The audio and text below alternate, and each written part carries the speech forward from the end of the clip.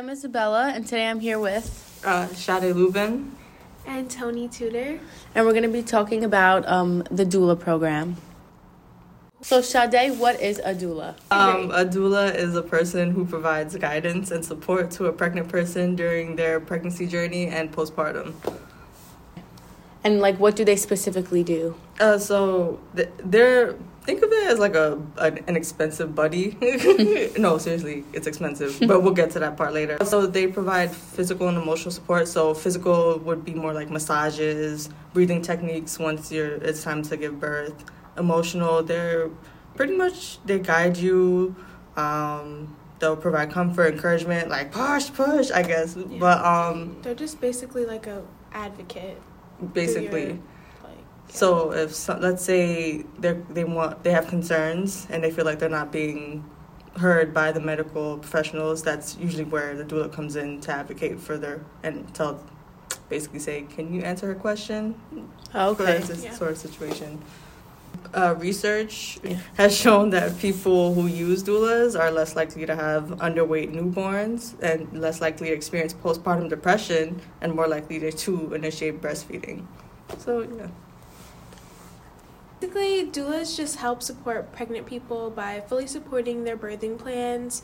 They'll take all the decisions that they have before and after delivery and make sure that they're concrete and the person that they're helping is okay with that. This could be helping explain medical procedures at appointments before and after they occur.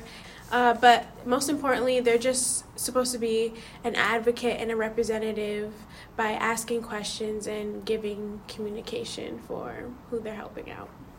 How does one get started to become a doula?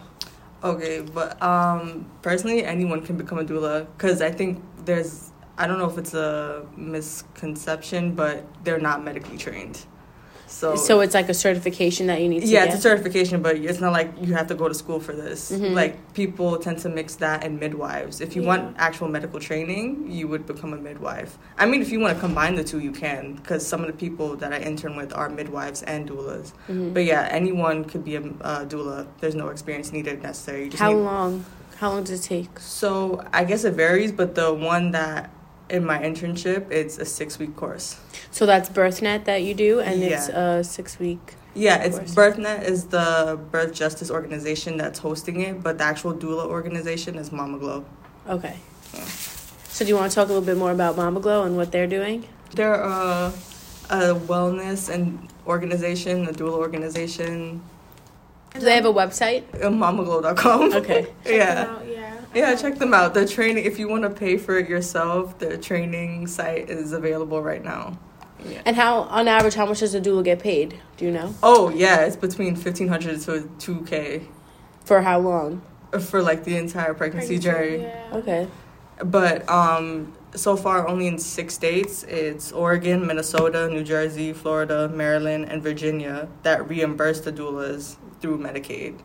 And to be more accessible to everyone, regardless of their socioeconomic backgrounds, they're trying to say, let's do it community-based. So if they can afford it, it doesn't matter because the government will pay you. So will they also pay you a salary and the Medicaid, or is it exclusively through? I think it's just like a reimbursement payment. But it's only in 6 states. Yeah. Not even New York has that yet. Yeah, that's true. I guess there's still time for it to just develop and... Yeah, they're trying to make it nationwide, though. Oh, okay. Yeah. How do you think having a doula improves the pregnancy experience for women of color? I think that having a doula, especially within Black and Brown communities, is important because it allows those mothers and birthing people to feel comfortable enough to use their voices. Something that is usually silenced in medical spaces. Research provides that mothers have fewer medical interventions, have lower chances of having a C-section, and fewer epidurals when they have a doula. And especially for people of color, things like having complications during birth is very higher than their counterparts. So, when you have a doula, it's like an extra layer of protection for not only you, but the baby and your family. It alleviates a sense of burden. And, after postpartum, there's benefits as well, as Sade mentioned. There's longer breastfeeding durations, better bonds with the baby, and just an overall, lower rate of postpartum depression. I feel as though just having a doula gives an overall benefit to the entire experience for everyone involved. So, Sade, what are you trying to do with UAlbany with getting people involved with the doula program?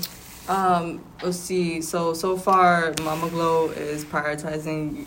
Mom Glow and BirthNet are prioritizing UAlbany students to join. Yeah. But what I want is for everyone who's interested in joining to not pay a dime. So that's why I've been, with the help of Dr. Bhatia, having to contact the correct people in the UAlbany admin to be like, can you sponsor at least 15 people? I'd be shocked if they actually did more, but it's positively pending right now. I would hope by the end of the week. I mean, currently their deadline, they're asking for payment for UAlbany students is March 15th, but let's hope we get that before then, because I just realized next week is also spring break. So now are they going to be open? But I've gotten a lot of nice comments from students who say they really want to do this. I think it's a step in the right direction. I think not only for the BirthNet and Mama Glow, but for WGSS students and the platform that we have here. Because I feel like just because we're so small and niche, I feel like this would definitely be an event or a sponsor, just create a precedent for something in the future. Yeah, definitely. I feel like this would people would talk about this. Yeah. Oh yeah, it's not even just WGSS. It's also the School of Social Work. MPH students are also signing up to join as well. Yeah, exactly. We get involved not only, I feel like people don't really realize how WGSS can be at different accesses. We can reach out to public health students, STEM students, not only us, and, Africana studies, and, what you would usually think that those individuals would want to be interested in. Yeah, it's definitely all interconnected. Yeah, which is across the aisle. Even someone from criminal justice who wants to do it too. Yeah. When you think of a birthing person, you automatically think of a married person who has everything together, but it could be a teenager who got pregnant and might need a doula, or women in prison who need doulas, need help. It's just because it's just so many different niches that could go under. Yeah. I feel especially for single potential parents, having a doula is probably very, very helpful. Yeah, that's so true. And I feel like it's something that we definitely don't learn about in normal health. Yeah, I didn't even know what a doula was. Yeah. When we first started talking about it in class, I had no idea. I know what a midwife is, but that's different. Yeah. Yeah, more so because they actually have the medical training to actually give birth. If you're just doula, it's Yeah, that's the one thing that did surprise me, is that they do have it's all non-medical. Yeah. They're not gonna, give you a surgery or give you a scan or anything. I feel like with doctors maybe, or people who are in medicine, they might be so overwhelmed that they lose the empathetic side of it, and that's why they kind of and they're just sometimes internal biases that just overtake, and so having that extra person, I feel like it's just necessary. Okay, well, thank you so much for joining me today. Thank you for having us. Even as jumbled as this is, thank you. Yeah.